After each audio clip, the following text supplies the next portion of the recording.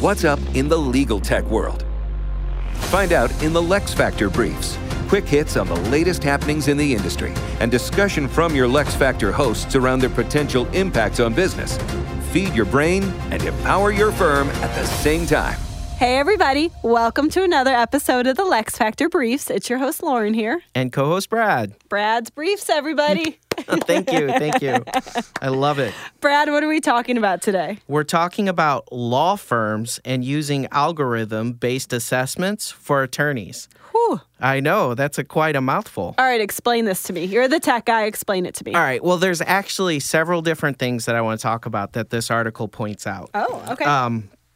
So, when you use algorithms like this, there's always a strong determination for if it is creating a bias in your organization, meaning it's created in such a way to filter out certain types of candidates, and it takes out the personal So it's looking at things. personality assessments, stuff like that? It's really all over the place. Okay.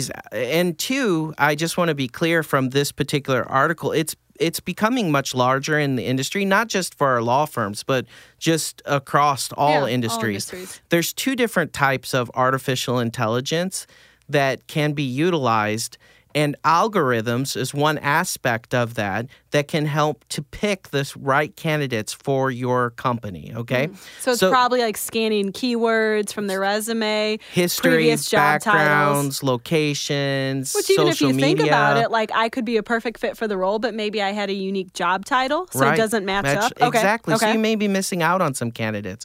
Yeah. And that really ties into diversity as well, because different ideas and different approaches are a benefit to a company. Oh, yeah. They're not a detriment. So while that's true, you also have the opposite side of the aisle that wants specific types of people for it. So not to get into the whole diversity background, but just algorithms in general, when you look at it, I want to kind of, draw a line between two. There's one that algorithms are used in assessments for when you're looking at a particular candidate. Okay. So let me break that down. So you apply for a job, Lauren, and then they ask you to take an assessment. Yeah. And that assessment is supplied to the hiring manager. So when they meet with you, they can say, oh, you're type A, type B, type C, whatever it is, whatever different algorithms that they use.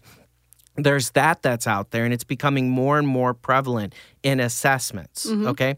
The second part is before you actually apply, that algorithms are used to find candidates. It's like taking the place of the recruiter, doing the quote-unquote headhunting. And, And that's used via multiple different methods of social media, LinkedIn, whatever it is, past history, to find specific candidates. Interesting. And then there's actually a third piece as well. I know I said there's two, but there are actually another piece that people are using, but it's a type of assessment. We'll call it assessment part B, where you actually take the assessment and that determines your capability to interview. So in the first example, you took it and they bring it to you as a data point. But in the second choice, you take the assessment and then they say, oh, I'm sorry, you're not a fit for this organization. Interesting. And go through. And these are becoming more and more prevalent because the recruiting industry is difficult in finding people. Yeah. There's a lot of people out there for the job market, but finding the right people for your company is so important. So you're seeing this just grow over the course of multiple different industries, and it's even becoming more used inside for existing attorneys to see, or individuals, employees, to see if they retain them or not. Yeah. So it's this whole computerized algorithm, and who writes the algorithm is people. And they're the ones making the decisions. Right, so and then, you have to make sure that there's no bias in there from those individuals that are making that algorithm. So interesting. Well, and the one option you mentioned is that this algorithm works to basically do the headhunting for you, to find those candidates to bring in for interviews. And you kicked off this episode listing some negatives about that because at a company you want diversity, whether it's, all areas of diversity. So what are the benefits of using an algorithm to do that if there's obviously some downfalls? Right. There's actually a lot of benefits too. Okay. So it's this mixed bag. And some of those benefits are it is much quicker to find people. Yeah. You find more people that are like the people that are in the organization. Some could call that a benefit or not. Yeah. It also identifies quicker those type of individuals that are out there because you have this huge pool, millions of people. Yeah. And then it identifies these 17 different people, whereas it would take you weeks to do that. The system can do that for you much faster. So there's benefits. It helps you to find the people that you're looking for. What you have to do is make sure to identify what you want in your organization.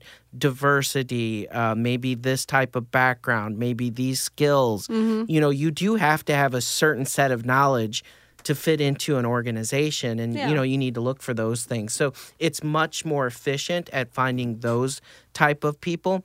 And do you set that criteria? It depends on who you're partnering with for the algorithm. So some have pre-created, some have ones that you help to set up. My advice is use them as a data point.